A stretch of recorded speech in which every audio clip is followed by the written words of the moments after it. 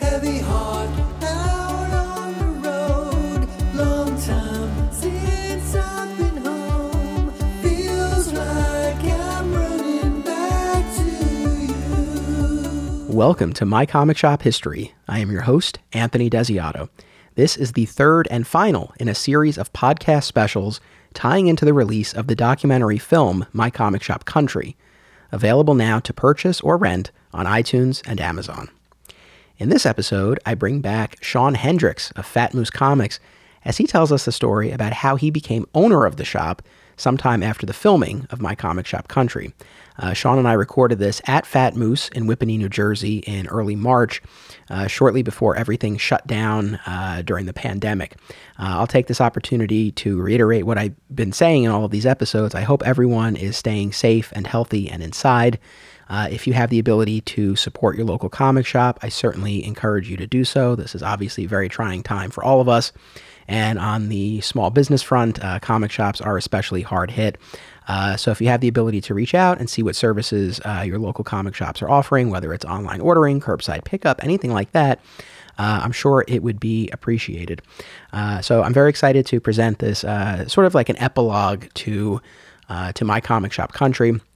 Again, I filmed the doc back in mid to late 2018. So numerous developments have transpired since the filming of the movie, and we address a few of them in the episode, but the heart of the episode is really about Sean assuming ownership of Fat Moose Comics, so you can hear all about how that came to be. Before we get into that, I want to give a shout out to our sponsors. My Comic Shop History is brought to you in part by the Hive Comics and Games, an oasis of nerd fun and events in the heart of Odessa, Texas. Whether it's comic book superhero stories or role-playing in a dungeon, the Hive is where to be. Come face off against the top Magic the Gathering players in West Texas. The Hive carries a majority of new comic titles each Wednesday and has all of your favorite titles in their back issue section. Follow them on Facebook at The Hive Comics and on Instagram at The Hive Comic Shop. Additionally, during this current pandemic, the Hive has implemented curbside pickup and online ordering. So if you're in the area and if you have the ability to take advantage of those services, I certainly encourage you to do so. Additionally, My Comic Shop History is brought to you by a family of film festivals. The Brightside Tavern Film Festival in Jersey City, New Jersey this August, the Hang On To Your Shorts Film Festival in Asbury Park, New Jersey this September, and the Point Lookout Film Festival on Long Island, New York this November.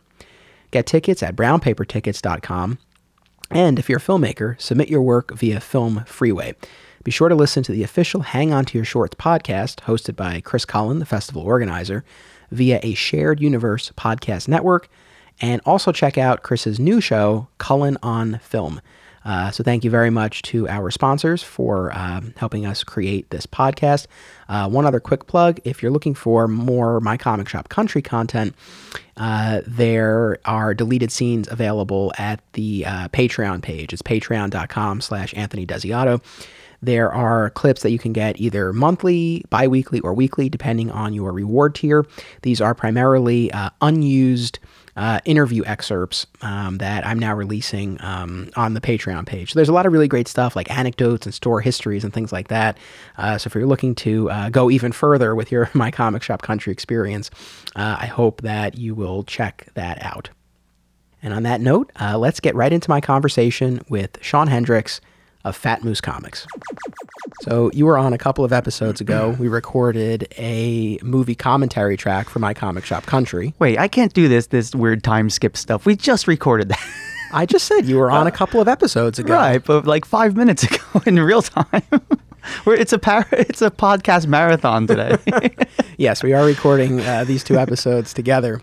I didn't go back. I wasn't like, oh, it's been so long. Oh, I know. We should have did that though. Like, oh man, remember back when we did that podcast thing? I wouldn't. That would be disingenuous. I wouldn't go that far. But yes, we are still here on this. A nice long day of talking. Same afternoon, recording another episode. But I thank you for being on that other episode. I thank you for track. Thanks for inviting me on. It was amazing.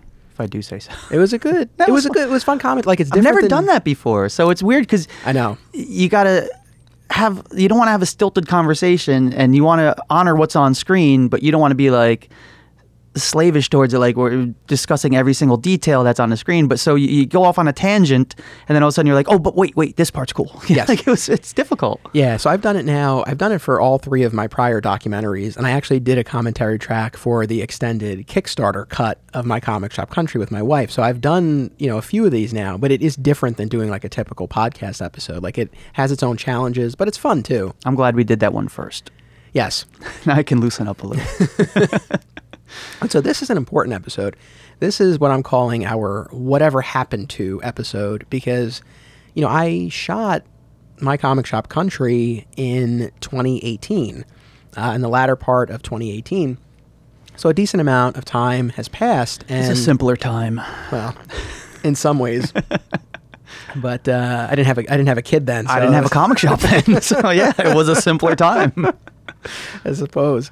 But so, a decent amount of time has passed and a number of the subjects, the stores in the movie have undergone numerous changes, including you and Fat Moose Comics. So I thought it would be fun to kind of take this episode and sort of address some of those changes with a specific focus, since we're here with you, on your new role at Fat Moose and how this came to be. So whatever happened to the Fat Moose of Whippany? We're still here, man. They can't kill us. You took over as owner. So when I interviewed you for My Comic Shop Country, you were an employee. You were Register Monkey. Register Monkey. And as of January 1, 2020, you are now owner, Fat Moose Comics. Operator. And yeah, it happened very suddenly, very unexpectedly. I probably should have seen it coming, but I guess we should jump right in. So Fat Moose founded, and I've learned a lot through you and through the podcast that we've done, but Fat Moose founded in 82 by Elon. Elon Strasser. Right? He sold it in, what year was that? I don't know. What year was it? Not that long ago. It was in the 2000s. 2014 maybe? To Was that 2011. right? I'm getting a thumbs up from Justin. Oh, the thumbs up. 2014. Okay. To Scott. Scott bought it and ran it for 2 years, but Scott also owned Highlander Games in Boonton, and he found running two stores to be a bit much. So then in 2016, thank you, thumbs up, I got the date right, thank you, Justin. 2016, he sold it to Matt, who worked here. Matt had come into a little bit of money, and Scott was like, I don't want to run two stores. Highlander's my baby that I created, so do you want Moose? And so Matt took over as the owner. And so you worked under Matt for these past few years. I wouldn't say under Matt. Jeez. I worked adjacent to Matt. Hey, you were the one in the documentary talking about how your entrance is in the rear. So That's true. Jeez, we're working blue today. We're gonna get one of those ratings on iTunes. No, so yeah, I worked for Matt. As I always said to him, he'd say something like, "Well, I'm the boss." I was like, "I don't have a boss." It's like, "I got an employer. Daddy ain't got a boss." So tell me what was your routine like when you worked here? This was part-time. You were only here like a couple days a week? Well, the hours changed around a bit, but what it ended up being was Tuesdays and Wednesdays from like 3 to 8. Okay. That was it. Tuesdays, I'd come in usually around the same time as that the UPS would come with the books, and Matt would leave because Matt's got a little daughter, and so he'd take her home, and I would process the new books.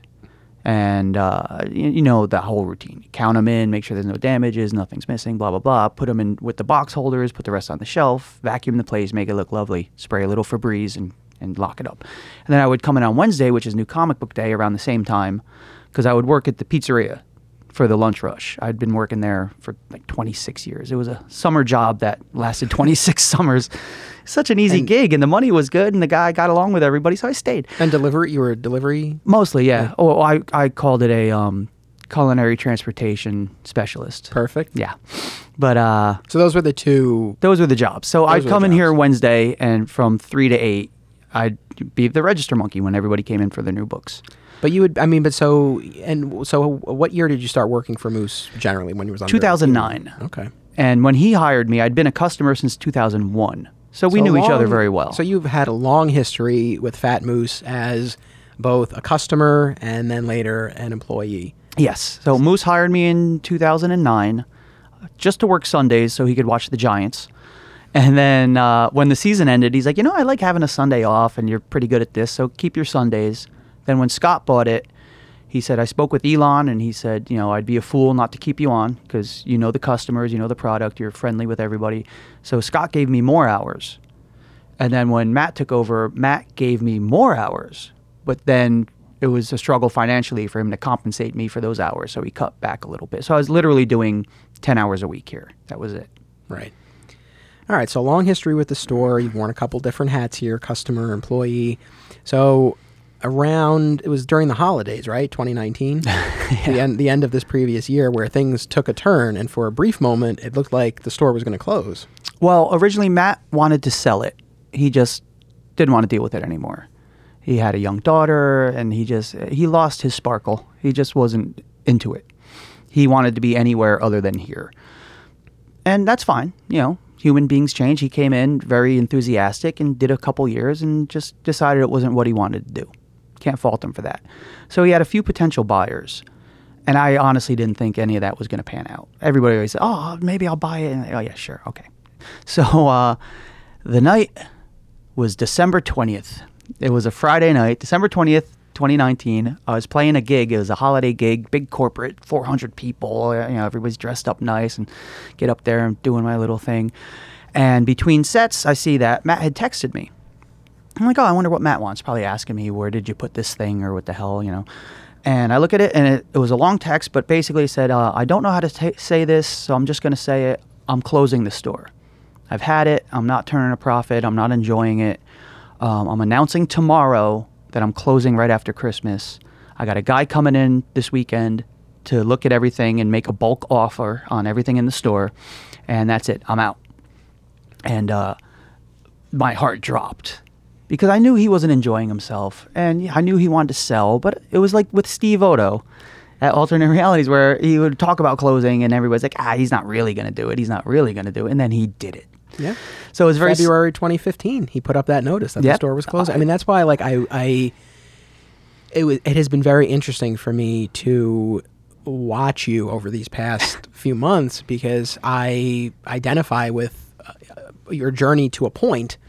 The major difference being, I didn't save my store the way you did. You stepped in and you've kept it going. We'll talk about how that came to be. But, again, I know what it's like to be, very involved with the store, for a store to mean, a lot to me, for the announcement to come that the store is closing, and to sort of have to deal with all of the emotions that go along with that. So, as you're saying this, it's like, again, I think about when I saw that notice from Steve go up, and it's just like a punch to the gut. Was that a surprise to you? Like, he didn't talk to you first? He just put that up out of the blue? Yeah, he just put that up. Wow. Yeah, that's like a punch to the gut. I will say, in fairness, and I've talked about this on the show, I was, in the last couple of years of the store, I was not as regular a presence. I wasn't there every Wednesday the way I had been. If I had, maybe he would have said something, but the sense that I've gotten, I don't think he was really, and I could be wrong, I don't think he was really telling people. Now, that being said, as you know, and as longtime, listeners know, this was a pretty regular thing with him, where he was very clear, he didn't intend to keep doing this indefinitely. He's always on the precipice of closing. But as far as okay, I'm actually going to be putting up an announcement tomorrow. Yeah, no, it was just all of a sudden we saw it. Well, that's very similar. Like I said, I got that text on the Friday the 20th. And now my mind is spinning, my stomach hurts. I'm like, no. And I got to go play 2 more sets of music in front of 400 people and show must go on. Slap on a smile and pretend I'm not dying inside. So between the second and third set, while the rest of the band went to eat and have a cocktail, I'm outside and I'm texting furiously. I sent the text to Elon, the original owner. I sent the text to you. Yeah. Oh, wow. I was in that initial. Yeah. There were and then I sent the text to Scott, because Matt had bought the store from Scott. And Elon got back to me immediately. He's like, no. It's like, he can't kill my baby, So Elon moved out to Seattle, and he now owns a store called Mighty Moose Comics. Mighty Moose Comics in the Factoria Mall, I believe.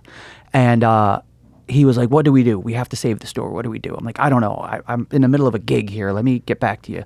And then you wrote back to me oh my God, I can't believe it. And what are you going to do? I said, I don't know. I'm in the middle of a gig, for God's sake. I don't know. And then Scott got back to me wait a minute. We got to figure something out.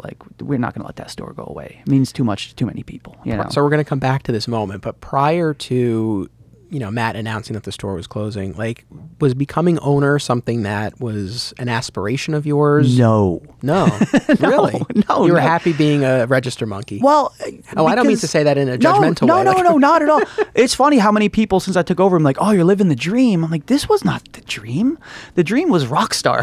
That was the dream. As a musician, the dream was write, record, perform, tour the world, see the sights,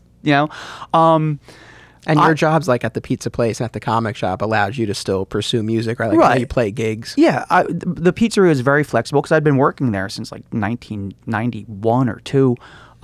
Very flexible. The comic shop, of course, is flexible, and it allowed me to do. The music was the focus, and it was great having 3 jobs like that: part-time musician, part-time pizzeria, part-time register monkey. It broke up the day. It broke up the week. It wasn't a routine, like grind, like every day's the same thing. So the dream was not to own a shop. The dream was to work at a shop because I could just have fun and stock the shelves and hang out with customers. And, I didn't have to run the thing. I didn't have to do the order forms. I didn't have to pay the rent and the utilities and deal with all of that. I got to be Flavor Flav and be the hype man and jump around. Yeah, now I'm Chuck D and I got to run this thing. No, it's like, look, I get it. And, we talked about Steve and the way he ran alternate realities. We've talked about that a lot on the show. Your customer who made a drinking game out of it will have a field day with this episode. Oh, hi, Phil. He's listening. But, one thing that myself and my fellow coworkers and the fellow, the former owners of the store, I mean, the thing that I think we all recognized was that, even though, maybe we didn't agree with every choice Steve made with the store, we did recognize and respect and appreciate that it was his decision to make, and that he had a level of, financial investment and responsibility that we never had to worry about. And aspects of running the business that now you're very familiar with, but paying bills and things like that, just the daily day-to-day tasks of running any kind of business. So, to be able to come in and break down a shipment and talk to the customers and recommend books and change around some displays, that is work, but it's the fun part. It's the fun part, and you're removed from the even more behind the scenes stuff that can be incredibly challenging. So so I mean, I get it. So you were happy with this wasn't something like you were looking to take on, but you definitely wanted the store to be here. Initially, when Matt took over, the plan was that I would manage the store, and he would own it, and he would pop in from time to time, because 3 things happened in rapid succession after he bought the store. He got his leg squished by a truck. We recorded the first time we met and recorded was like not that long after that. He was helping the UPS guy bring the new books, and a car backed up without looking and crushed his leg in between the car and the UPS truck, and he was very, very injured. For a week or 2, he couldn't even get here. He couldn't get up the stairs. As you know, we are upstairs. So he hurt his leg, and that really threw him off his game, because nobody wants to feel disabled. Basically, Right. He was basically disabled for weeks and weeks. And then his wife got pregnant unexpectedly, and then he bought a house, and all this happened inside of 5 or 6 months. So it's a lot. So new store owner, Injury. busted leg, baby on the way, bought a house. So I think those other things took away from him focusing on the store like he wanted to. So he was never able to get the store financially where he needed it to be able to pay me to be here to manage the store. That's just the reality of what happened. So I get the text. I sent it to Elon, and I sent it to Scott, and I sent it to you. I don't know why I sent it to you. I just had to. I was like, Anthony needs to know this. Did you think I was going to be like, we'll do a Kickstarter to save the No. store? I don't know. My gut told me, Anthony's got to hear about this. Because I felt like you must have felt when Steve dropped the bomb. So Yeah. I all of a sudden was like, I know somebody who can relate to this. And I sent it to you. So you got back to me like, oh my God, that's terrible. Elon hit me up and said, look, how much is he asking when he wanted to sell it? I can come up with X amount of money. If you can come up with this other amount of money, maybe we could buy it and we'll own it. I'll have it back. And, I'm in Seattle, but you'll be there and whatever. We'll team up. And then Scott was kicking around ideas. So I got home that night from the gig, and I talked to Nicole, my wonderful girlfriend. And I said, look, this is what's happening. I've got one shot. I got an idea of how to take over this store. Am I crazy? Is this stupid? And she said, "Oh, it's absolutely crazy, and you should absolutely do it." And I said, and she's much smarter than me. She's much more pragmatic. She's the grown up, you know. And I was like, "Well, what are your thoughts?" She goes, "Look, if you take it over and it fails, blame it on Matt. Just scapegoat. Just be like, he ruined it. I couldn't even save that thing. It was, you know." And she goes, "If you take it over and it's successful, boom, you got a comic shop. You got an empire. You got a thing you can build upon. You've got a legacy. You've got, you know, you're the hero who saved the store." And she goes, "And if you don't take it over, if you don't try, you're always going to wonder. You're going to regret. Like, could I have done something with that? Why did I let that slip away? Like, that could, you know." And she was absolutely correct. And then, and this is why I love her so much. And she said, and on top of all that, she said, "Maybe it's time you took on a little more responsibility in your life." She goes, "You know, I mean, I was doing literally 10 hours here a week, 20 at the pizzeria, and then whatever gigs." She's like, "Maybe it's time you learn what it is to have to get up and go every day and do the grind and do the, you know." She's like, "Maybe it's time, you know, you're 47 years old. Maybe it's time to take a bigger bite of the apple, you know, and see what you can do." Still the freshest faced comic shop retailer in the Garden State. Me? Yeah. The drinking helps. So, but no, and I said to her, "Okay, you're on board with this." I said, "It's going to be rough. I'm going to be there a lot. I'm going to be tired. I'm going to be broke for a bit until I figure this out." And she's like, "No, you should absolutely go for it." And I said, "Okay, I'm so glad you're on board. I need some money from you." Because Matt said flat out, "I was like, I don't even have the money for this week's books. The books are coming in Tuesday. I got to turn them away. I don't have the money right now." So I said, "If you're really that on board, I'm going to need a check." And God bless her, man. She's like, "All right." She goes, "Look, this is me showing you I believe that you can do this." And I was able to get the books. And I talked to Scott, and we figured out a few things financially. And he helped me come up with a way to take over the store, basically. Right. And Elon is not involved. What happened with Elon was, I said, "Elon, I think we can do this." And he goes, "Great. Give me your diamond password and I'll start doing the order form." And I said, "Dude, I got to do the order form. You know, I'm boots on the ground here. You're 3,000 miles away with a 3-hour time difference. Most of my current customers you haven't even met because they're new over the past 5 years or so." And he's like, No, I'll do the ordering and then, you know, we'll just talk every day and we'll figure it out." And I was like, No. I need to run it. I need to jump in head first. I can do this. I'm going to need your advice. I'm going to need, you know, I'll be calling you in a panic from time to time. And I was able to work it out where I did it without Elon. And he was upset at first, you know, because he's been thinking of moving back to Jersey. He's like, "Well, if I move back, I've got a store and we can run it together." I was like, "Well," I said, "if and when you move back, we can absolutely talk about that. But to have you co-own it is great, but to have you try to run it from Seattle, it's impossible." You know? Well, he's still running his other store as well. Right. Plus that. But the main thing is you have to be here. You got to know the people, you know, and Elon's great. He's been doing it forever and he's great at it, but not from across the country. I just didn't see a way that would work. Right. So I just spoke with him the other day. He's coming to visit soon. And I said, "Come by the store. We'll get some pizza. We'll hang out. You know, I'll invite all the regulars who know you and we'll have a little shindig." But so I was able to take it on. I borrowed a little bit of money, and I have a silent partner who wishes to remain just that. I spoke with him and said, "Would you like me to give you, you know, the respect you're due? Because without my silent partner, this would not be a thing at all." And he said, "Which part of silent partner are you not understanding?" Because I don't want to be named. He's just like, "I'm just here to help." Well, if there were anyone, you know, better suited to be the name and voice and face of Fat Moose, I guess it's you. Ironically, I've lost weight. I mean, I was never fat to begin with. You know, that name was Elon's nickname when he was a hockey player back in the day. Right. But I keep forgetting to eat. So I've actually dropped weight. And people are like, "Well, you got to live up to the name Fat Moose." I'm like, we might have to rename it. Leave it. It can stay an ironic name. Exactly. That's fine. But yeah, so that's a long rambling story. But as I talked to Matt like the next day, I said, "Tell this guy who's coming in to give you an offer on bulk, tell him stay home." I was like, "I got this idea," and we sat down and we worked it out. And he was happy. He said, "Look, I don't want to close the store. I don't want the store to go away. I just don't want to deal with it anymore." He said, "So whatever I can do to make it your store, by all means." And Matt has been great as far as helping me make the transition into owner. Like there were bumps, a lot of bumps along the way as far as the the first week of being the owner, the week of January 1st, was an absolute nightmare. I mean, I saw you posting about it, boy, and my heart went out to you, you know. Everything that could go wrong went wrong.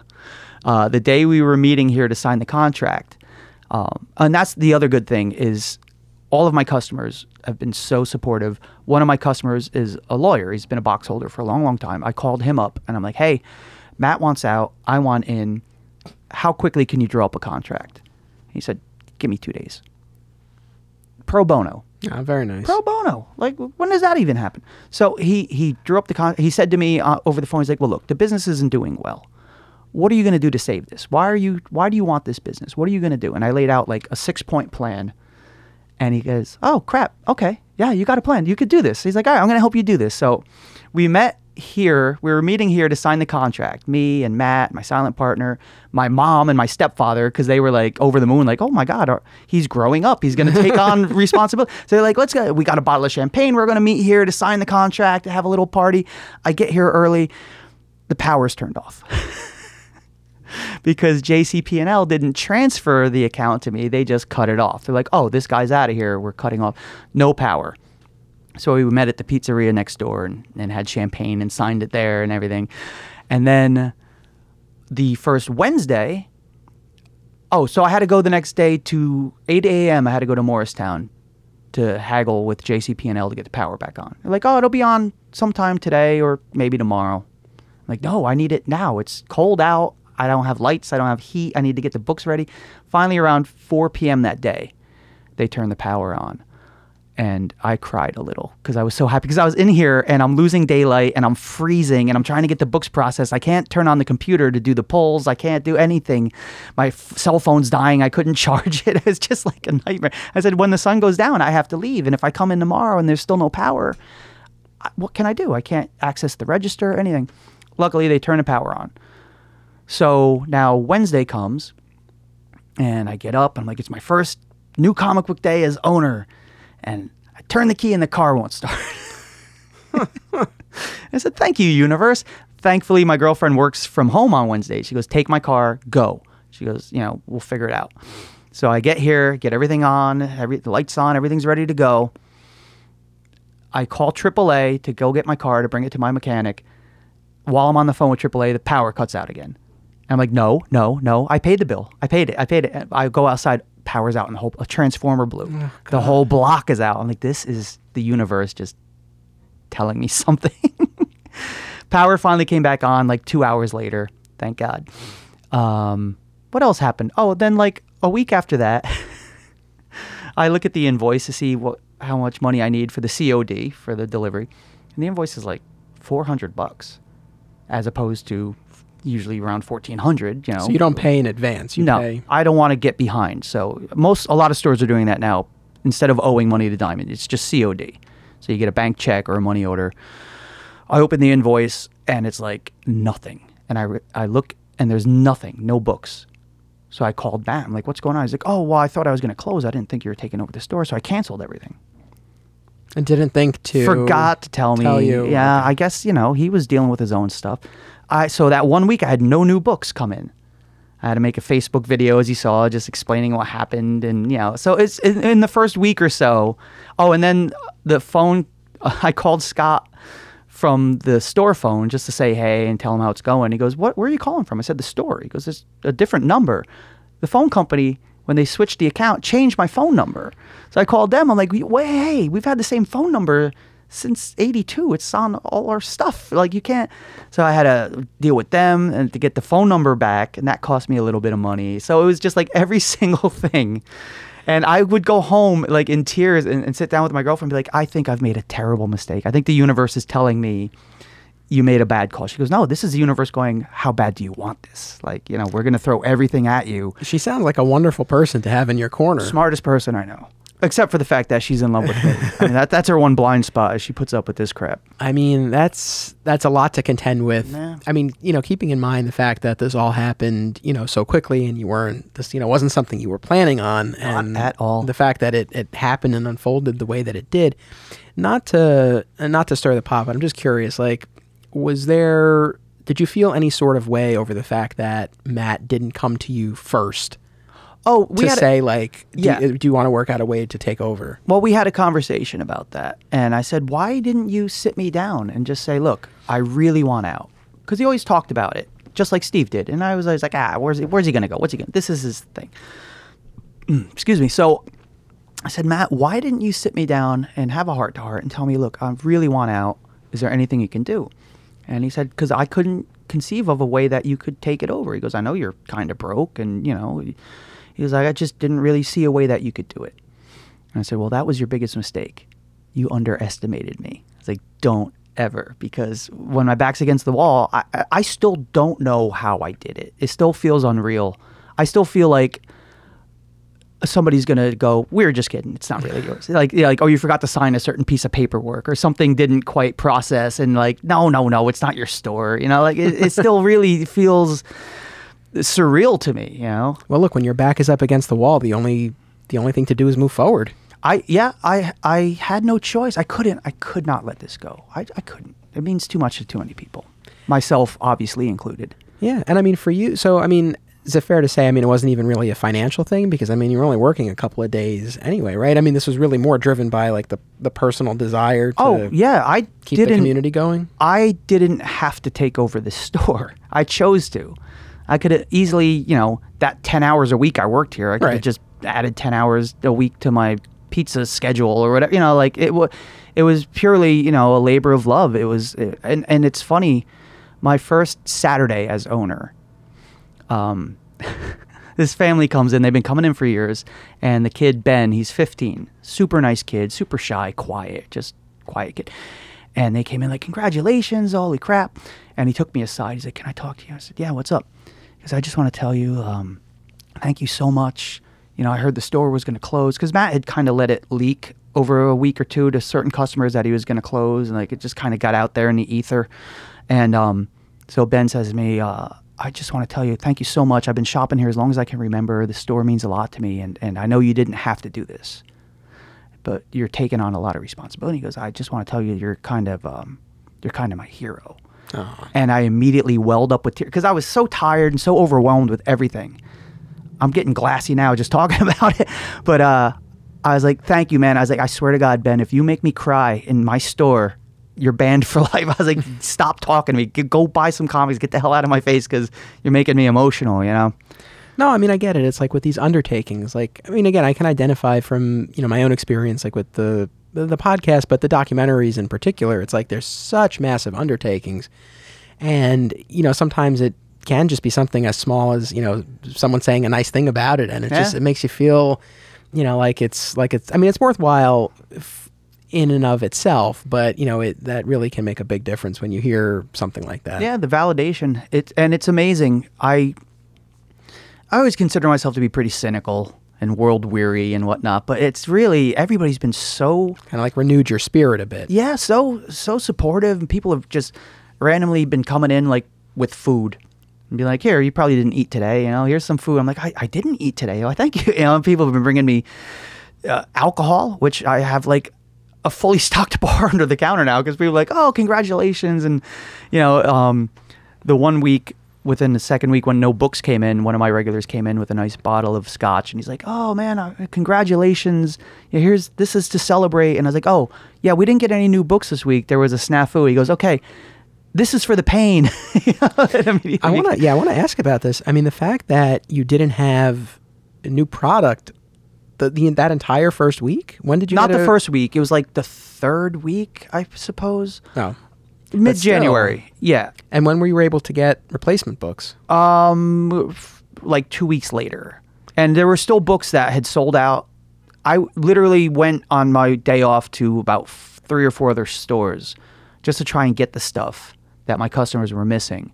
And some of the stores, you know, sold me stuff at cost, to be very nice, like congratulations, welcome to hell, you know, yeah, here you go. That's nice. And a few stores I don't have a relationship with. I just paid cover price. I don't care. So I wasn't going to make a profit on that, but I need to make the customers happy. And everybody was really understanding. They said, look, we understand you came in hot. You came in unexpectedly. You came in broke. It was, you know, Christmas time. I spent my savings on Christmas gifts. I came in with nothing. And they said, we can deal with the books being 2 weeks late because other than that, there would be no store if you didn't step up. So we're willing to be with you through the bumps in the road because otherwise this place wouldn't be here at all. So a couple of them were breaking my balls about it. Like, what do you mean? Oh, I guess I'll just go to Zap or Funny Books. And I'm like, did they go other places, or they like to get that week's books, or No. Nope. Yeah, I mean, the story you just shared about the family and that wonderful comment, I mean, that was very nice, but that really warms my heart that people were understanding of, I mean, because, right, like that's renewed my faith in humanity, man. Because like that's the thing when we talk about, and it's a big part of the documentary, and we've talked about it so many times, like, when retailers complain about, late books, missing books, damaged books, right? The fear is that if you don't have something out on your shelf, the customer, the collector who wants it that day, that week, isn't going to give you the courtesy of giving you that time to get a replacement. They're going to go somewhere else. And so there's that sale that you've lost out on. And then there's always the risk they might not come back. Yeah. So the fact that they were patient with you through that is extremely heartwarming. Yeah, it's funny because I told you Matt had let it slip to a few customers that he was going to close. So my one customer, Jeff, he's been a box holder forever. The day Matt told him we're closing, now I didn't even know this yet, but he told Jeff. Jeff went to Funny Books in Lake Hiawatha. Hi, Steve. Steve's a good dude. And he opened a box there. He said, Fat Moose is closing. I'm going to open a pull box here. So he gave him the titles that he wanted, and I'm sure Steve was like, "Ooh, they're closing. Yeah, woohoo! I can get some of their people, And then, like the next day, Matt called Jeff and said, "Oh, Sean's taking over the store. We're not closing." He went the next Wednesday back to Funny Books. He bought what was in his box because he had signed up for it, and he said, "I'm closing my box because Moose is staying open. Sean's taking it over." So, but he bought those, and then he came here and bought the same books twice, the ones that were in his box here. Wow. Because he's an honorable guy. Like he said, like, I didn't want to screw Funny Books, so I bought those, and now I don't want to screw you, so I'm here. And he bought the same books twice. But that's like, those are the kind of guys that shop here. These real stand-up dudes. Like I said, my one customer's a lawyer, drew up the contract for free. Like another one of my customers is a graphic designer. He did some work for flyers and things. Like it's just everybody's really. It's been amazing. It really has. Yeah, that's fantastic. So, I mean, I know there have been, challenges as you've stepped into this. I mean, I think, to run any kind of small business and to step into it the way that you did, would be challenging. And then when you add on top of that the specific challenges that are inherent in a comic shop, and I want to talk about ordering in a moment. Oh, Lord. But on the positive side, and I mean, I think we already have our answer. I mean, is it fair to say like that this existing clientele, this customer base that you have this rapport with, I mean, is that the store's biggest asset coming into this as owner? Oh yeah, if we didn't have this group of people, I wouldn't have taken on this responsibility. I'm doing it for them. So noble. Well, I wouldn't say noble. It's selfish too because I love hanging out with them. Right. And as we've seen, when you don't have this place, right, to go, even though if the intention is there, like, oh, we'll still hang out, doesn't always happen. I thought about it. I thought about every one of my regular customers and thought, wow, when would I ever see this person again? We're not going to go meet up at a restaurant. We're not going to... Like, how many customers, like, when we talk about, like, that real, like, the dedicated, that Wednesday group in particular, like, roughly, what kind of number are we talking about? Throughout the entire day, or, like, my after-work crowd that hangs out? I mean... Oh, well, that after-work crowd in particular. On a good Wednesday, if nobody's got anywhere to be, any responsibilities, I'll have 9, 10, 12 guys just hanging out, chit-chatting, broken off into separate little groups. These 3 guys are talking about James Bond. These 2 are talking about Doctor Who. Yeah. I have a new box holder, and he was only coming in on the weekends with his family. And I was like, oh, you got to come by on a Wednesday and meet everybody. And he finally did. And he's like, holy crap, I've never seen this many people in the store. I was like, well, yeah. That's the destination. People come in, they want their books, but then they hang out, and they everybody knows each other. Yeah. And it's all demographics: men, women, young, old, blue collar, white collar. It's just, and it's amazing that the commonality is the passion for this stuff. And to quote Lex Luthor from your favorite movie. I love bringing people together. But I really do love when I see like these two or three people who would never interact out there coming together and talking about something that they're passionate about, even if they disagree on it. Just to watch the interactions, it's fascinating. Yeah. It's almost like a social experiment. Yeah, I was just going to say. Yeah. You no, get it. Yeah, no, for sure. So, I mean, you know, I was going to ask, like, what was the reaction among the customers? So, I mean, we've definitely already covered that. I mean, have you seen customers come back who you hadn't seen in a while, and or any influx of new customers? Both. I've seen customers who have come, not left and then come back, but who are here more often now. I'm trying to be diplomatic. Matt, towards the end of it, was just not into it. And it's obvious. When the enthusiasm's not there, you know, and Right. the customers could tell. They'd come in and be like, oh, Matt was in a bad mood, or Matt wasn't engaged, or, you know, whatever. Matt didn't have the books I was looking for, and so they would actually come in when I was here or Justin was here, because they're like, oh, those guys are still happy-go-lucky, because I didn't own the store, so I didn't have a care in the world. So those customers are now coming back more often, because like, oh, wait, so I don't have to just make sure I come in on a Wednesday when you're here. I could come in on a Sunday afternoon and you'll be here. I was like, yeah. Right. For now, we're still closed on Mondays, but the rest of the time, if that open sign is on, I'm here. And so those customers have been like, oh, this is great, because now I can just roll up whenever, you know, and you're going to be here, and I don't have to worry about coming into an environment that may be a little less welcoming or whatever. And that's not a shot towards Matt Right. or anything. He just didn't want to do it anymore. And, you know, that happens as you live, you know, experience for yourself. Steve just one day was like, I don't want to do this anymore. Yeah, and I mean, and you know, we had talked about, you know, kind of Elon towards the end. His mind was elsewhere, and you know, talking about Matt, and yeah, I mean, I saw it with Steve. Like he was still obviously present, but as far as, I mean, just as an example, like he wasn't reading the product. I mean, he, you know, knew whatever he could glean from solicitations, but it's not like, again, he wasn't really plugged in, and he definitely wasn't enthusiastic about it. And I wonder now, so like you've seen a couple of prior owners of this store go through that. Do you think, hopefully this day never comes, but if you got to the point where you didn't have the enthusiasm and you were kind of checking out, do you think you'd be able to recognize that in yourself? I don't. Everybody, not everybody, but a good portion of people are like, oh, once you make the thing you love, your job, you're going to hate it. And, oh, you're going to lose your love of comics. And you're going to.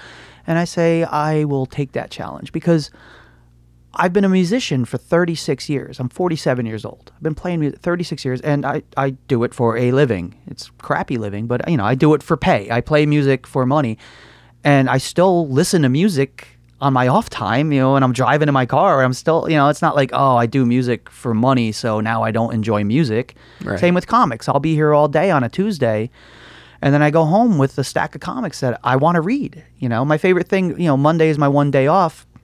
My favorite thing on a Monday night, do the housework, anything I got to do, whatever. And then I sit on the couch. Nicole sits on the one couch with the TV. I sit on the love seat with a stack of comics, glass of bourbon, and I just fall in. I fall into the comic. I don't think that anything can change that. I've been a comic book guy forever, and I never even took a break. You know, the typical story is, oh, once I hit puberty, I discovered girls and cars and drugs, and I discovered all of that stuff, trust me. But I never stopped reading comics. And It was not at the always, expense of comics. yeah, There's it room was for always everything. still a part of my thing. That's my one pure, true escape. And if anything, I'm kind of digging it more now, because I'm in charge. I get to order stuff. And, you know, there were certain books that I'd say, hey, Matt, why don't you get like a half dozen of these? It looks pretty interesting, you know, and a lot of times he wouldn't. Be like, I don't know what that is. And now I can allocate the budget and be like, well, do I need this statue that somebody may or may not buy, or do I take that money and try out this new title, this new Aftershock, or this new book, you know, this new Image title? And I did my first previews order in January, the first one I did by myself. And now those books are coming in for March. And some of those more esoteric books are coming in, and I'm selling them. People are buying them. And I'm saying, like, check this one out. This is kind of cool. I read this last night. It's about this, this, and that. And, you know, not all of my customers want straight up superhero stuff. Some guys want just the superhero stuff. Some want just the weird crap. And a lot of guys are in between. Like, hey, for every Superman comic I read, I like to read something like East of West. That's a little bit out there. So that's the main thing. I don't care as much about high-end statues because you get a $275 statue in. It may sit here for months and months and months and months. That's money I could have put towards a book that's going to sell that week. Right. And that if somebody likes that book, oh, add that to my pull list. Now that's a guaranteed sale every month when that book comes in. That's what I want to focus on. Gotcha. Is the, again, for as much as I have seen previews and I've heard retailers talk about it, I've never done an order. It's a nightmare. Is it as bad as everyone says? It absolutely is. How long did it take? I mean, I'm sure you'll get faster as you go, but I mean, how long did it take you to do that first one? Well, the trick was like Scott, I don't know how Elon ordered, but Scott and Matt would always wait till like literally the last minute. You have to have your previews order in by midnight that Thursday, you know, as it turns to Friday. And they'd start like Thursday afternoon. And I was like, well, then you're just going to cram it in and you start to glaze over like, oh man, I don't even care anymore. So the goal was start early. Do a little at a time. Take a slow Tuesday and be like, all right, before the UPS guy gets here, let me bang out the Marvel section. And, you just do it that way. Unfortunately, things get in the way, and then next thing you know, it's Thursday, and you're like, crap, I've got 5 hours before I got to get this thing in. But we use a point-of-sale system, the Comic Suite through Diamond, and that auto-populates the numbers, shows you, all right, Batman number whatever, here's what you ordered on the previous 3 months. And so it's easy enough to be like, okay, just get the same. Just do that, do that, do that. But then you're screwing yourself. Because let's say something like Batman suddenly is hot again now because of this Punchline character. You got to up your numbers on that, which means maybe cut the numbers on something else because, you want to stay within a budget. The new Star Wars books are selling out, so I got to up the numbers on that. The X-Men stuff started hot, cooled off, it's hot again. Got to up the numbers on that. So you literally think of every single thing you're ordering. You get up, you run to the shelf, see how many are left, try to adjust that number. And then you get stuff like variant covers and the 1 in 25s and Dynamite with, Red Sonja. It's got 8 covers and like, oh, Christ. It really is as meticulous as, and you don't have to. You could just be like, enough of these and some of those and some of that. But I'm trying to improve that kind of stuff. Like I said, by ordering the weirder books and the things people might not even know they're going to enjoy until I stick it into their hands. So like with that kind of stuff in particular, it's just something that you have, about it. These are things you've read or at least you've read about and you think. Yeah. Yeah. Things, I read the solicitation. It takes forever. And a lot of times the solicitation doesn't tell you anything. Right. But these aren't particularly things that folks have been asking about, but you think they would like it and you plan to, and we've seen you in action doing this, like in the documentary, like you'll make those recommendations. Yeah. Yeah. I'll even say, take this, buy it. If you don't like it, bring it back next week. As long as it's not, stained or, damaged in any way, I'll give you store credit towards something else. I've never had a single book come back to me because I know my people. I know what they dig. I'm not bragging. It's years and years of doing this. I started working, at Pegasus Enterprises back in the 90s and worked for Pat for years. He was my comic book Yoda. He taught me, how to do this. And I'm into it. I love the product. I love the genre, not the genre. What am I talking about? The medium of the comics? medium. Thank you, sir. It's been a long day. That's Now recording all these episodes. Hold on. I'm going to drink more Red Bull. Don't tell my girlfriend. She hates when I drink these. But no, that's great. I mean, we're recording this, that first order that you've done hasn't come out yet, but it will by the time this episode airs. Yeah. So, hopefully everything March. goes Yeah, well. March is my ordering, my numbers. That must have been an exciting moment when you place your first order and now you start to see the results of your efforts coming in. I mean, I've got a lot to learn. There's always going to be mistakes. It's, I'm a human being like anybody else. So it's always going to be like, crap, I should have got more of those, or I should have got maybe a couple, less of those or whatever. But I'm learning. And I thought it was as tedious as it is also, it's a weird kind of fun. It's a weird kind of like, all right, let me try out this book. Well, how many? All right, I know these 3 guys like Jeff Lemire, and it's a new Jeff Lemire book. All right, so they're definitely going to want it, but maybe I'll get 3 for the shelf. No. 2 for the shelf. Oh no, 4, and then 2 of the variants, and like it's time consuming. But I actually do enjoy it more than I thought I would. I thought I would dread it. And there are moments of like, oh, F you, Marvel, like, or DC with these 80th anniversary specials they're doing with 8 variant covers and they're $10 a piece, and so there are moments where you're like, all right, I'm gonna take 10 minutes, I'm gonna have a cocktail, I'll come back to this. I need to like walk around the store for a minute and clear my head, and I'll come back to it. But I do actually, in an odd way, maybe a masochistic way, I enjoy it. At Alternate Realities, overstock was an issue. There were a number of things that, we've talked about this, but, things that Steve thought would be a big hit. Sometimes it went the other way, of course, where, especially because he wasn't reading the books, like if, like you use the, Punchline in Batman as an example, but like years ago, like I remember when, Mark Miller and Steve McNiven, who had just done Civil War, like they were coming on to Wolverine for the Old Man Logan, and he just ordered it the way he would an ordinary issue of Wolverine, and we were like, no, like this is going to be a big thing. People are going to want it. So that would happen sometimes, but more often than not, we overstock was an issue. Has that been a problem with what had been going on before with the ordering? Like, did you find that you were, or was it more the other problem that stuff was going too fast? It was both, actually. Yeah.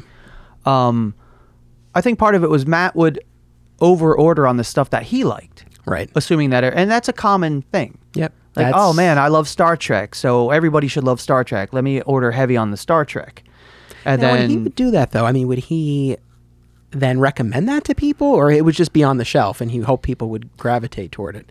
I don't know, because it was rare that we were both here at the same time. Gotcha. Like, I'd come in and maybe he'd be here for an hour with me. Right. But I don't know how he did his job. Like, I don't know what his interactions were with the customers. I wasn't here to observe it.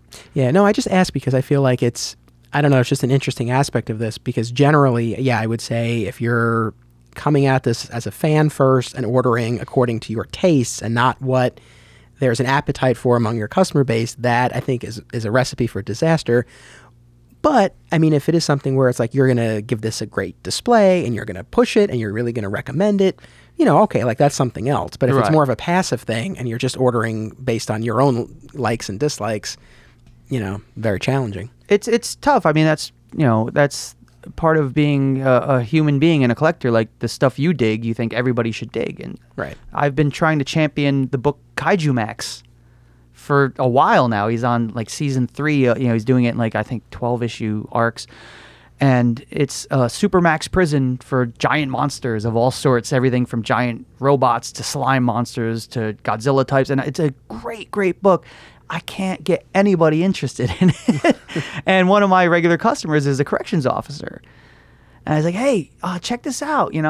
Mike, it deals with like the prison thing, and it's a prison for monsters. And he goes, dude, I do it for a living. Why do I want to get out of work and then read a book about, a prison when I work in a prison? I'm like, fair enough, But yeah, there are books that I love that I literally get one of them per month because I'm the only guy reading it. Right. But I do try to champion the stuff that I love, but I also understand. I've tried to sell Kaiju Max. Nobody's buying it, so I order one per month, and it's mine, and I take it home. I mean, you don't have to reveal any trade secrets or anything, but like, a big seller here. Like, what's like something that you order a lot of? Like, what type of quantity are we talking? The biggest sellers are probably Batman, Amazing Spider-Man. The Star Wars books are doing well. All the new X-Men stuff is doing really well, and that's all stuff I had to increase the numbers. Right. Because Matt was ordering very low numbers on that, because he's like, hey, if somebody comes in on Thursday and it sold out on Wednesday, you should have been here Wednesday. And I'm like, yeah, but not everybody can get here Wednesday. And so the trick is, as have enough for everybody. And, if it sells out after a week or two, then it's like, well, it came out 2 weeks ago, it's gone. But you don't want to sell out on a Wednesday. But like, are these books you're ordering in the triple digits? Triple digits? No. Are you out of your mind? 100 copies? No. 100 copies? What the hell am I going to do with 100 copies of anything? But no. I mean, we're a small store. But I think that probably, let me think, the highest number I would order on any given title would be like 50 copies. Gotcha. For something like Batman or whatever. Yeah. And I wonder, like Midtown Comic, every Tuesday, I think like, how many did they get? Like, how many copies of, Amazing Spider-Man does like a Midtown, is there an entire diamond box and it's just Amazing Spider-Man? It's like, I mean, honestly, like given what they do with their online business, I mean, they're like almost a quasi distributor at this point. Yeah. So, don't compare to them. no, I can't possibly, I mean, I'm as small gets, but I'm working on it, Yeah. Aggressive expansion. Yeah. No, I'm not saying, you should be ordering on, like order what, you can sell. But, we were talking off mic about our mutual friend, Rich Roney. Rich Mr. Roney. Friendship and Fun. Friendship and and I know, fun. he expressed this to you and, and he's voiced this in the past of, when he used to shop here under the previous regime, and he would come on a Wednesday after work and, the store would be sold out of, some of that week's 7 or 8 titles. Yeah. So that's, the fact that you're addressing that, I think, is smart. Well, it's not easy, but you have to have the damn books, and you have to have supplies, bags, boards, boxes, which that's a struggle because the place I get them from is in Piscataway, and they don't deliver, and I'm only off on Mondays. And then I find myself doing things like this on a Monday. Sorry. No, not believe me. I'd much rather hang out with you and do a podcast than drive to Piscataway to get supplies. Well, hopefully, I mean, I'm sure many of the people who will be listening to this episode in particular will be Fat Moose folks who you direct to it. But I don't know. Maybe we'll have some, some of our regular listeners who maybe they haven't been here before, and if they're local enough, they'll come check it out. I mean, hopefully they do. Please do. But yeah, speaking, like we did before about the customers being really supportive, as far as bringing me food and stuff, one of my customers last week, Tom, awesome guy, he was in and I was bemoaning that I ran out of register tape, receipt paper. And I was like, I just haven't had a chance to get to Staples. He texted me that night. He's like, hey, man, I'm at Staples. Aw. What do you need, And he said something like, don't you need printer ink too? I'm like, yeah, I do. And so I gave him the printer product name, whatever. And he came back to me. He's like, all right, well, I got you the thing of register tape. I'll bring it by Sunday, the next day. And he goes, I looked at ink and it's too expensive here, but I found, here's a link to Amazon where it's cheaper for the ink for that printer. Like just stuff like that. And he came in on Sunday and he gave me the register tape. I was like, what do I owe you? He goes, I don't know, give me store credit towards my books Wednesday or whatever. And just little things like that. My one customer, Mikey Pops, came in 2 Wednesdays ago. He's a big James Bond fan. And he brought in this tactical portable bartender kit. Like it looks like one of those big armored like briefcases. And he pops it open and he made martinis for everybody. The James Bond signature Vesper martini with the twist of lime and everything. Just the 1 week, a Wednesday, a pizza guy shows up with 2 pies and a 2 liter of soda. I'm like, I didn't order anything. And Gene, my customer, goes, oh, I did. He's like, I figured you'd be hungry and we'd all be here. So we had a little impromptu pizza party. Just like it's crazy. And it makes me embarrassed almost that everybody's like looking out for me like that. Like I totally appreciate it. It's unexpected and it's always appreciated. It's crazy. Honestly, like that's really wonderful to hear. And it's, well, again, like when, AR closed and like everyone came, like, people came to help. Yeah. And I would be remiss if I didn't mention Justin, who brings me Red Bulls. Yes. Against my girlfriend's wishes. She said, I'm going to tell Justin, stop bringing you Red Bulls. I'm like, yeah, Justin, just keep bringing me Red Bulls. No, but like honestly, like that response from the customers, that speaks to, the admiration they have for you and the relationship you've cultivated. And it speaks to, how much this place means to them and the lengths they're willing to go to make sure that it sticks around. I mean, that really says a lot. Yeah, they actually, my one customer, Nick, it was his birthday today, but I was on Facebook last night at like 2 a.m., so I wished him a happy birthday, and I saw the comment today. He's like, oh, thanks. He goes, but what the hell are you doing up that late? It's like, yeah, you're right. Like they're genuinely concerned, like, right. Like genuine, like, just get some sleep, make sure you have a hot meal, like, what the hell's wrong with you? Maybe it's just a selfish thing on their part. Like, well, if Sean dies, there's no more store. We got to keep this guy alive a little longer. I'm sure it's it's a combination. But, to have that level of investment and commitment from however large that particular group of people is a wonderful, basis, to expand upon. And so I guess that's kind of leads me to, the last major area that I wanted to talk to you about in this episode is, like what you have planned for the store. I mean, I know we're only a few months into the new year and you were thrown into this and, you had a lot of those initial struggles with the bills and the shipment and all that stuff. Thankfully, that seems to, be ironed out. Yeah, I think I covered all of those bases. I put out all the tiny dumpster fires. Right. And so like now you're starting to do the orders. You're going to start to see that come in. I saw you did a lot of rearranging the portion of the store that's right where we're recording. The way you rearrange the racks, it really opened it up. Thank you. Yeah, it's very bright and spacious now, more so than it had been before. It's funny because my first week here, I was pricing some things, and it took me a minute to realize, oh, I'm the boss. Like I was pricing something. I was like, oh man, I wonder what Matt wants this to. And I was like, oh, wait a minute. There is no Matt. There's only Zool. Let me tell you a very brief story of one more test from the universe. Sure. It was my first Saturday as owner. That Friday night, I'm cleaning things. I'm dusting. I'm cleaning the statue cases and stuff. And we had this beautiful, big, I don't know, had to be 1.5 feet tall Batman statue made by Tweeterhead. The blue and the gray, Neil Adams looking, kind of perched on a rooftop. Gorgeous. Matt had gotten it for the store. It was $275. It had been here for a couple of months. And I'm looking at it. And I'm like, I should take that home. I'm a big Batman guy. I got my whole Bat shrine. It's like, you know what? As a congratulations to me, to jumping in head first, to taking this all on, I should take that home. That should be the one piece that I congratulate myself with. And I was like, you know what? Just leave it. Leave it. The next day, that Saturday, a guy comes in, he's looking around with his wife, and he leaves without buying anything. Calls the store. Say, I was just at your store. I've, purchased a lot of statues from you in the past and everything, and congratulations, I heard you're the new owner. So I was looking at that Batman statue. He goes, is there any wiggle room on that, price-wise? And I said, it's funny you should mention that. I almost brought that home last night. Like that, I was going to reward myself with that statue. He goes, oh, so it's not for sale? I'm like, no. It's for sale. And he goes, okay, what can you do price-wise? And I had the literal, the angel and the devil pop up. The angel's like, oh, make him a deal, sell the statue. And the devil's like, that's your statue. Take it home. You deserve that statue. And so then I had the middle ground of like, don't wiggle on the price. And if he buys it, great, you sold it. And if he doesn't, take it home. It's yours. And I said, no. I said, you bring me X amount cash and it's yours.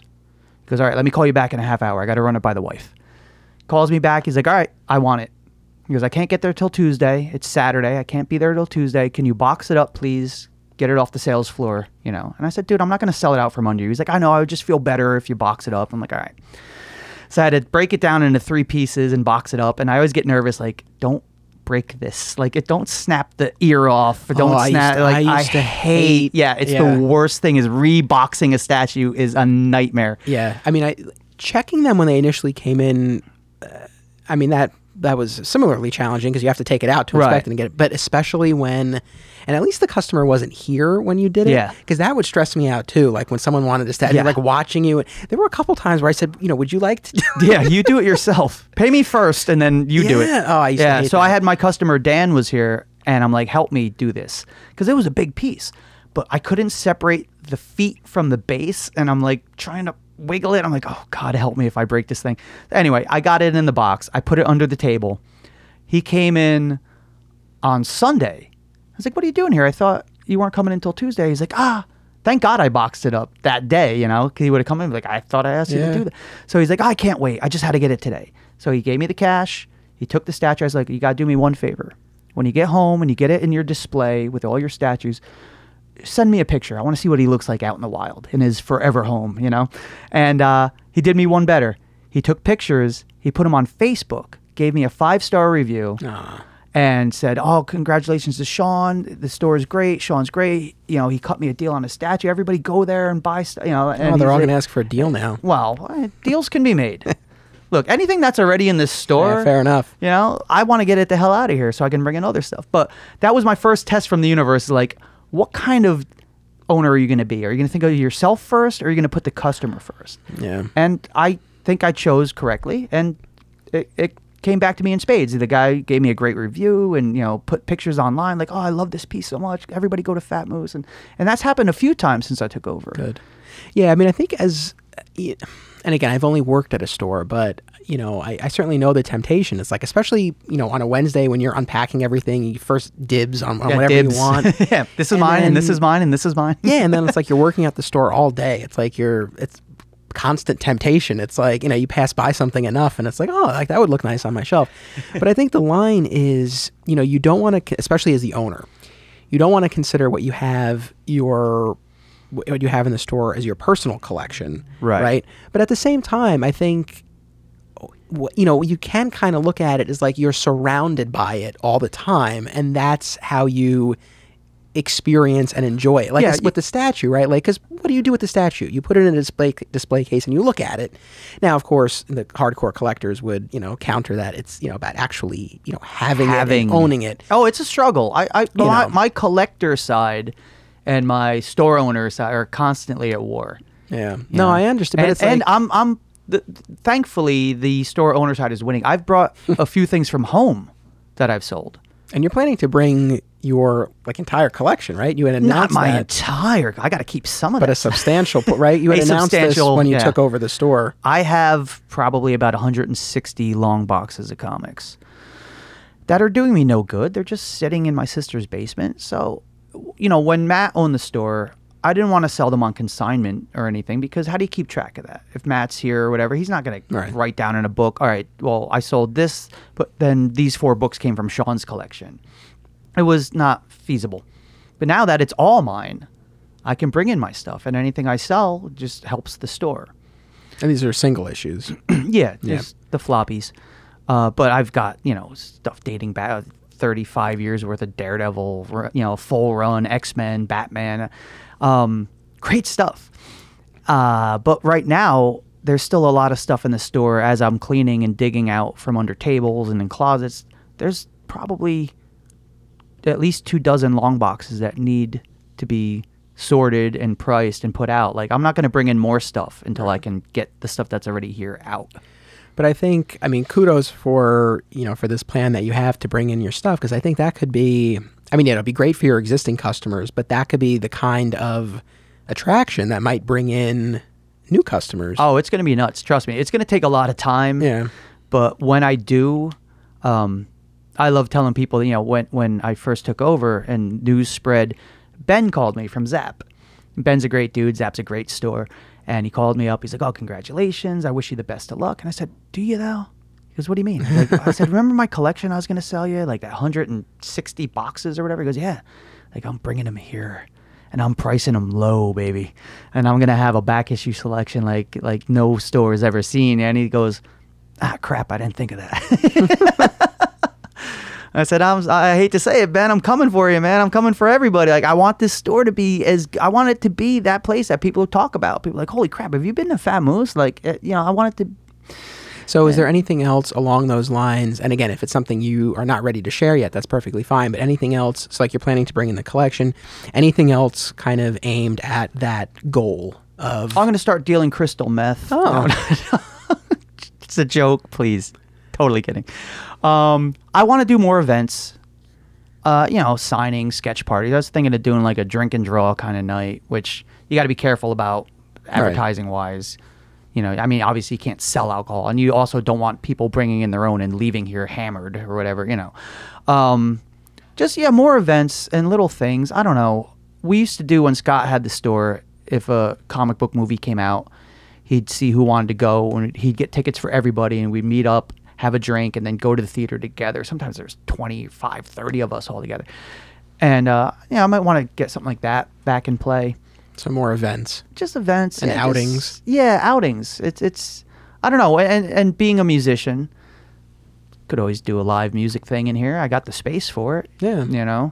I know not in the immediate future, but doing conventions, is that something that is kind of on your list? Eventually. Basically... it's just me and Justin is here and he helps me out, but there's 2 of us. Yeah. So to do a con, you need 2 guys there, which means I need a guy here to run the store, and I do not have that 3rd person yet. Right. I know your schedule's kind of tight. Me? Yeah. You'd be great. I'd love to have you work here. Listen, we'll talk. That might actually be something for you're like a future. far away. I know you got. No, but that might be going. something for like a future miniseries. Like I would love to like come and work like a couple of days. And Do then we like a ride along. Yeah, and then we podcast about it because it's like that's the thing. As much I time, could use it, man. You got star power. I'd be like, Anthony Desiato is working this week. I don't think that would be a draw, but for as much time as now I've spent in all these stores, like I haven't worked a comic shop in a really long time, and there are major aspects of it that I miss that I actually would enjoy. So we'll see. What I've been saying, my new catchphrase, aside from the drinking helps, has been all things are possible. Yeah, in success, like anything. When people are like, you should do this, you should do that, I'm like, look, all things are possible. Just give me time. Do you find a lot of people are throwing suggestions Oh my at God, you? everybody knows how to do this better than I do. Oh, you know what you should do? Oh, you should do this. Oh, you know what you should do? I'm like, cool. All right, open a comic shop and then you do it and tell me how it works for you. And I get it. That's part of it. I mean, they're excited. Is there any like one thing in particular that stands out as like either something you've gotten has been suggested to you a lot, or something that was just like so out there, or? It's just like the thing a lot of people say, eBay, online sales. No. I'm like, I can't right now. I want the store to be the place people come to buy stuff. If they can buy this stuff from me on eBay, they have no impetus to come to the store. Right. So then why am I paying rent? Why am I paying to keep the lights on? Like, I want this to be the destination. But yeah, everything from you should get a liquor license to you should have sexy cosplay girls working the counter. I'm like, cool, bring them in. If they don't mind working for store credit, bring in all the sexy cosplay girls you want. But yeah, everybody's got their ideas. I mean, whether it's eBay or a convention, I mean, yeah, I do think there's value in having, some other outlet for something that, for your conventions. Stock. Yeah, I was talking to Dave O'Hare about doing the Garden State Comic Fest in June. Yeah. And I realized, like, you know what, it's too soon. Like, I'm still getting my legs under me. Like, that might be like a year or two. Yeah, sort of next thing. year I would almost guarantee I'll be at Comic Fest. But this year I got so much to do, even simple things like painting the lobby and things, and 101 things I got to do that are more important. Any thought, this would be major, but I'm just like, any thought, like how happy are you with the store's current location? Because I know it's had different locations over the years. So you're currently, funny you should ask, on the second floor above a dry cleaner, entrance in the rear. Well, my landlord, he's great, older fella, but we get along. When I signed the lease, he was trying to get me to sign the lease before I even signed the contract to own the store. I'm like, I'm not signing anything. I could walk away right now. I could walk away and just go back to the pizzeria. Who's doing who the favor here? Was the pizzeria sad when you left? Oh yeah, I was sad. I still pop in. I try to pop in once a week, and say hi. And I was there 26 years. I'm sure they're happy for you though. They know this is a dream. Not the dream. Not the dream. No, I know, but I thought we covered that. I know. No, I know. No, but the dream in the sense that, like, I know. I miss those guys a lot. And the food's really good. I still go in once a week and they feed me for free. So I take advantage of that. But so with the landlord. Oh, the landlord. So he's like, do you want to sign a 1 year or a 2 year lease? I said, just one. He goes, why?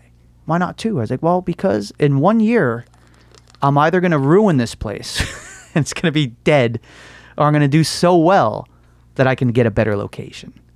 Because he was trying to squeeze me to raise the rent. Yeah. And I'm like, dude, come on. I said, consider what you have here. And if I leave, who's coming in? What are you going to put in this spot? It's not really zoned for anything. It was a dance studio. So he came in last week for the rent, and I was telling him I want to paint the stairway. I want to paint everything. And he goes, yeah, do whatever you want. I was like, well, I want to paint it black and do like an outer space theme. So as you walk up these 17 stairs of doom, at least you feel like you're coming into an experience. You're not just like trudging up these stairs. It gives you a goal. Like, I want to get up there and see what's up there. And he goes, yeah, do whatever you want. You want to replace the carpet? I'm like, no, I want you to replace the carpet. He goes, well, any improvements you want to make to the store is great, because then I can up the rent. I'm like, up the rent? I'm like, if any improvements I make to the store, if anything, you should lower the rent because I'm making it a better location. So, but he was joking around halfway, and I was halfway joking around. But I told him, like, you raise it by $1 and see how quickly I'm out of here. Well, I mean, like in the documentary, you talk about how, this place is a destination, which has value in and of itself. But if it's a destination, it requires effort on the part of the customer to find it and get to it. potentially missing out on some growth opportunities, as opposed to like if you were, on a more, major road in a strip with other stores where there's more foot traffic. Well, the tricky part is you don't want to move too far from where you are. When Elon moved from the Pine Plaza to here, I can almost see the Pine Plaza out the window, and he still lost customers. Yeah. Even though you can throw a rock. I believe it. I believe it. So if I move, and this town, Whippany's going through a lot of changes. They're tearing down the old mall where we were, and they're putting up affordable housing, and then up the street they're doing the same. So the landscape of this town is changing. So I don't know if it would help or hurt to move. Gotcha. I don't know what's available. I've got so much right now to deal with. Right. The last thing on my mind is relocating. Yeah. No. Don't tell my landlord, because then he's totally going to have me over a barrel and be like, aha. Yeah. No, I get it. I mean, and honestly, it's like, you're working on building up what you have to make that as strong as possible. Exactly. So to try to throw a move on top of that. No, like I completely get it would absolutely kill me to try. Yeah, no. I was just curious what, like long term. And so kind of along those lines. So we talked about, you want to paint, you're going to bring in your collection, maybe some conventions down the line, maybe some more events, some outings. Any other, short or long-term plans, goals that you can share? I think that's most of it. I mean, it's just, the thing is sell. I've been finding stuff in the closet and under tables. I'm like, why is this not out? I've made good money on things that were just like hidden. You're preaching to the choir. Yeah. We had tons of stuff that had signs that say, "Don't touch, dumbass." Right. But meanwhile, that's stuff that would sell. I had a guy come in. He called me a couple weeks ago, and he goes, I'm looking for a real obscure book. You don't have it, probably. X-Men Alpha. Like from the 90s, chromium cover, the kickoff to the Age of Apocalypse. He goes, yeah. I'm like, yeah, I got you, son. Come on in. I found two of them literally the day before I found them. Yeah. He came in, and it was like a $10 book. But he bought Alpha and Omega. He's like, oh my God, nobody has these. I'm like, yeah, I got them right here. And then out of nowhere, he goes, I'm sure you don't have any of the Absolute Carnage, that original Maximum Carnage, that 14-issue crossover from whenever. Oh, I remember. I said, I got you, fam. I pulled out the entire run, all 14 issues, signed, numbered, certified by Dynamic Forces. I literally found them 2 days prior in a box in the closet. He goes, what the hell? He's like, well, how do you have this? I'm like, dude, I'm magic. Yeah. I totally played it up like, you came to the right store. So anything else you need, I got. And I sold it to him for like $200. I don't even know what the value was. They were marked at like $175. And I said, dude, these may have gone up. They may have gone down. I may be screwing you. You may be screwing me. I don't have time to research this. But they're signed. They're numbered. They're certified. 200 takes it. And he's like, this place is magic.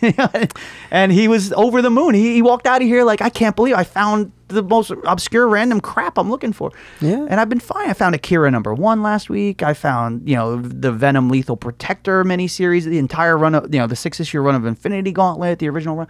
Just stuff that was just kind of fell by the wayside. Matt did you a favor in a way. Don't tell him. I hope he doesn't listen. He doesn't listen to podcasts. Yeah, no, I wouldn't worry too much about that. Have you, as we're winding down here, I just want to make sure we get through a couple other things. Have you changed, or do you plan to change any policies, any store policies, like with respect to reservists or things like that? No, I think what we have lined up is good. It's if you're, it's free to have a pull box. If you have 10 or more titles a month, you get 10% off any purchase. If you have less than that, or you're just walking off the street, we do the stamp card. Mm-hmm. So for every $10 you spend, you get a stamp. You get 10 stamps. You get $10 off any purchase. A lot of stores do, $5 each, and then you get $5 off. We doubled that years ago. And then, if you're a box holder and your box is getting full, I'm going to call you up and be like, hey, man, you alive? You coming in? But yeah, I don't think there's anything that needs to be changed as far as that goes. We've got a pretty good framework. And then as far as just like the DNA of the store, in the documentary you talk about how this is like more of an old school comic shop. Stop throwing that in my face. I'm quoting you. Well, how dare you? And I've watched this footage many, many times, so it's I never ingrained. said that, and if I said it, I didn't mean it, and if I meant it, I never said it. But just kind of along those lines, I mean, is there any, like, atmospherically and just like the identity of the store, is there anything that you're looking to shift in any way? Just be friendly, and people see it, that if you're just engaged with the people and enthusiastic, it comes back to you. Yeah. tenfold. Well, no, and that's You evident know. by, what you've already described in terms of the response of the customers. I have to tell you, though, Odo and I, boy, we had such a laugh over one of your Facebook posts. Oh, yeah, I know which one you're talking about. You were talking about essentially how you don't have time to talk on the phone on Wednesday, Yeah. right? But you worded it in such a gentle, fun, friendly way. But I think Steve and I could both see like hints of what might come down the line. Because, for Steve, that was one of the Odoisms, like never call Steve on a Wednesday. Yeah. And he would berate solicitors if they called, but he would chastise customers and friends if they dared bother him on a Wednesday, because that's the new comic day. It's busy. And reading that post, it was like, oh man, like he's a few posts and like maybe a couple years away from like, don't call Sean on a Wednesday. No, see, here's the difference. I realized a long time ago, you can say terrible things to people if you make it funny. Look at Don Rickles. He built a whole career on insulting people, but he made it funny. So if somebody calls me on a Wednesday, and it's one of my regulars, I will answer the phone, I'll see their name, and I'll be like, what the hell do you want? Why? Who do you think you are to call me on a Wednesday? And then they laugh. I'm like, no, but seriously though, what do you need? Yeah. Like I had a bank I think it's Wells Fargo has been trying to get me to switch bank accounts or whatever. He called me on a Wednesday. I'm like, I'm going to stop you right there. Like, let me tell you, if you want to talk to any comic shop, Tuesday and Wednesday, don't bother. Like that's when we're busy. But no, it's just a matter of, and it's also the musician stuff. I'll get texts and calls about rehearsals and gigs and freelance things, and they don't know about comic shops. So I'll be like, I can't let me get back to you later. An hour later. So can you do that gig? I'm like, let me get back to you tomorrow. Right. Like it's that's the problem is now the gigs are picking up again. January, February, it's slow. I've got some freelance stuff. I got a band that I'm doing a gig with next week, and they already asked me if I could do 2 dates in Philly, Memorial Day weekend. I'm like, I can't leave the store for 2 days. Like, and they're like, oh, it pays really well. We get hotel rooms. Like, it sounds great. I don't think I can do it. So to reconcile that, that's where the frustration comes from, because the music thing, it's not a schedule. It's gigs pop up, gigs go away, but as far as me being tired and frustrated that day, it was, I was definitely feeling tested by the universe. But it's even something as simple as my mom, and I love her to death. She's awesome, but she'll text me on a Wednesday like, hey, how's everything? And then I don't get back to her. So 2 hours later, she's like, are you okay? You didn't get back to me. Like, Mom, what day is it? She goes, oh, right, it's a Wednesday. I'm so sorry. I'll talk to you tomorrow. It's just... Everyone will learn. People who text me, my friends who have quote unquote real jobs who have to be at work at 9 will text me at 8:30 on their commute, like, hey, what are we doing this thing? And I'm always like, don't, please, like, I don't have normal people hours. Like, right. It's, I'm used to it too when I worked at the pizzeria. Most people, they have their lunch break. That's when they text you, like, hey, you want to? And I'm like, that's when I'm the busiest. Yeah, like that's when I'm at my busiest. So that's all that post was. It was funny though when I saw you, like, oh, it's starting already. He's gonna be bitter. It's not. It really. There are moments of frustration. It's just like with anything. Well, I'm glad that you had the time to do that. To do this podcast today on my day off. I know. I get 1 day off a week. I know. Well, this was the day to come when the store was closed and exactly. we had silence. No, I'm happy to do it, man. But again, congratulations on this. Thank you. Like I said, I've been, we've been speaking, of course, but I've been watching, through Facebook and everything. And is it funny that I actually think of you when I post certain things? I'm like, oh, Anthony will get a kick out of this. No, but you're in my thoughts. But I'm so happy that you're doing this. I think the store's in great hands. I think I agree with Nicole. I think, I think this will go well, but even if it doesn't, it's like, at least that you tried. And it's like, again, I didn't, going back to when AR was closing, I mean, Steph and I, we did have one conversation where we were like seriously saying like, should we try to do something? And, but I don't think I had the desire. I mean, I don't know if the store were still around and it were closing today, I might approach it a little differently, but at the same time, I think I only would approach it differently because of the experience I've had over the past few years going to all of these stores. Right. So probably not if I hadn't had that. But it's like but so I didn't really have the chance to save my store. And it's like, you had that chance and you took it and you've done it. And it's fantastic. Well, I haven't done it. doing it. I'm working on it. Everything could go tits up tomorrow. Every day past January 1 that the store is here, that's a victory. And so keep that in mind as you're dealing with all these headaches and hassles that come up. Not to get sappy on you, but, when we had this back and forth through Messenger, I forget what kicked it off, but I said something like, man, you're doing this and the job and the kid and the wife and the documentary and the pie. I was like, you're my hero. And you immediately wrote back to me. You're like, dude, you saved Fat Moose. You're my hero. I'm like, holy crap, we're each other's heroes. Like, it's this mutual sort of like admiration where when I do get kind of overwhelmed, I honestly literally think of you. I'm like, well, Anthony's killing it out there, man. Like, he's doing 8 things. You got this one thing. Quit being a crybaby and do this thing. Like, I'm serious. Wow, no, I appreciate that. I mean, I think, when you have passion for something, that really drives a lot, and you're able to do more than you thought you could. I appreciate that. But yeah, no, I admire the fact, like, you saved your store. Had the store gone away, would you have done a podcast on Fat Moose? You should have done that. It would be full of spite and bile and expletives, and it would have been So we ended up really not talking about the other stores in the documentary, but just as we close, screw those guys. No, I'm just but as we close out here. So, like I said, it's been a little while since I filmed the movie, and there have been some other changes. Now, this is not meant to be exhaustive. I'm sure there are other developments at various stores I might not be aware of. This is not meant to be like, here's everything that's happened with every store, but just some of like the real like big picture major changes that I'm aware of. Cave Comics, our store in Connecticut, the owner, Pat Callanan, he retired, and one of his employees took over the store. So the store's still going. Yeah, and the store's still going. So I love that. Fat Moose, we have a change in ownership. That's great. We have a couple of stores, for as much as we talk about like how challenging the business is, and the risk of stores closing, we actually have a couple of stores that expanded. Challengers in Chicago opened a second location. So they have, and you'll recall from the movie, that red motif in the store. So they now have Challengers Blue. Oh, nice. Elsewhere in the city. And Torpedo Comics, our beautiful showcase of vintage books, they opened a second operation, I think in California. Really? Yeah, I'm pretty sure. I have to double check that. Hi, Gabe. Yeah, exactly. Gabe, shout out to Gabe too, because he really showed the social media love in the promotion of the documentary. I'm not trying to take anything away from his face changed. It did not. Dare you? Gabe's great, man. Gabe tells it like it is, man. I like that guy. If certain things pan out, we might all be on a panel together at a certain event. But we won't say anything more. Do you understand? I got to tell you, we won't say anything more. I won't say anything more, except that haunts my dreams. If we can actualize this. Hopefully things come to pass.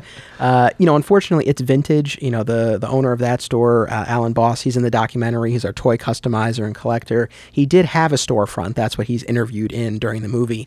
But he did shut down the storefront. But he still is doing custom toys, and people can book him online. So not the end, but just the end of that storefront. And then Heidi Ho, I had filmed them while they were in the midst of a move, but they are now fully moved into their new, smaller location. So those are just a few things. But also a new store that I must give a shout out to, because the guy's really cool. His name's Bradley. It's a store called Expired Robot, and it's in Kenilon, in the Kenilon Plaza, Kenilon Mall, but it's a smaller store. It's a little, mall store. He's been open since, I don't know, September, October, but great little shop, great guy. Good. It's nice to see a new store. Yeah. And it's nice that he's not anywhere near me, so I don't have to worry about, I don't have to take him out. Yeah. But no, it's always, it's encouraging. I never got any sort of animosity between stores, unless they're across the street from you. Right. Like you had in Westchester. Wasn't it like a Dragon's Den was right across the street from something else? We had, Dragon's Den and One If By Cards, Two If By Comics were right across the street from each other. If you're, more than 20 minutes away from me, then God bless you. Go ahead, do your thing. If somebody opened across the street, sure, I'd have to prepare the Molotov cocktails. I mean, that's just the reality of it. But no, I love to see stores flourishing and new stores opening, and stores like Zap doing their own cons and stuff. Like, it's great. It can only help us all in the long run. Yeah, so those are some of the updates on a few of the stores in the movie. And, now that the movie's out there, I don't know what, if any, effect it'll have, but, hopefully people will see some of these stores and maybe go to them, I'm just so happy the movie's out there. Me too. like, it feels good, man.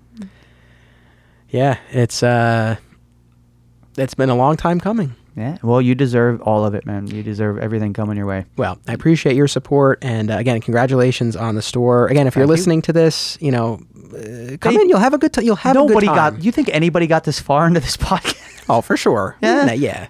All right. Well, Yeah. thanks, guys. We appreciate it. But come into Fat Moose. You'll have a good time with Sean. That's right. I think listeners What's the have gotten that tagline? sense. Come for the comics, stay for the cocktails. There you go. Put that on a t-shirt. That was my conversation with Sean Hendricks. I want to thank him very much for taking part in this episode, as well as our commentary episode a few weeks ago. Thank you to everyone who has listened. Thank you to everyone who has watched My Comic Shop Country, and especially those who have reached out and shared their feedback and written reviews and posted about it on social media. It really means a lot. I appreciate it very much. And above all else, it just it means the world to me that the movie has resonated. I'm so happy that it's finally out there. If somehow you've listened to all of these podcast specials and you still haven't watched the movie yet, I hope that you'll be able to take the time to do so. I think you'll enjoy it, especially given what we've all been going through in recent months. Again, the doc is very much a love letter to stores and what they mean to us and the power that they have to bring us together. And I think it's something that, now more than ever, I think will resonate. So if you haven't watched it yet, I hope you will. On the podcast front, these specials that we've been doing, highlighting My Comic Shop Country, these have taken the place of the Homecoming miniseries, which was originally intended to run over this period of time. And of course, we had to put that on pause due to the pandemic. I still have every intention of concluding the Homecoming in some way, shape, or form as soon as we're able to. That might occur later this year. It might be in 2021. But please keep an eye and ear out for that. This is certainly not the last of My Comic Shop history, maybe for right now, but we'll definitely be back. I'm already thinking about plans for 2021. As you know, we always do something a little bit different each year, so I'm thinking right now about what that will be. But in the meantime, make sure that you are connected on social media. There's the My Comic Shop History and My Comic Shop Country Facebook pages. My Comic Shop Doc on Twitter, My Comic Shop Country Movie on Instagram. You can always sign up for the Flat Squirrel newsletter at flatsquirrelproductions.com. So thank you, as always, to everyone for all of your support. And as always, don't be a flat squirrel.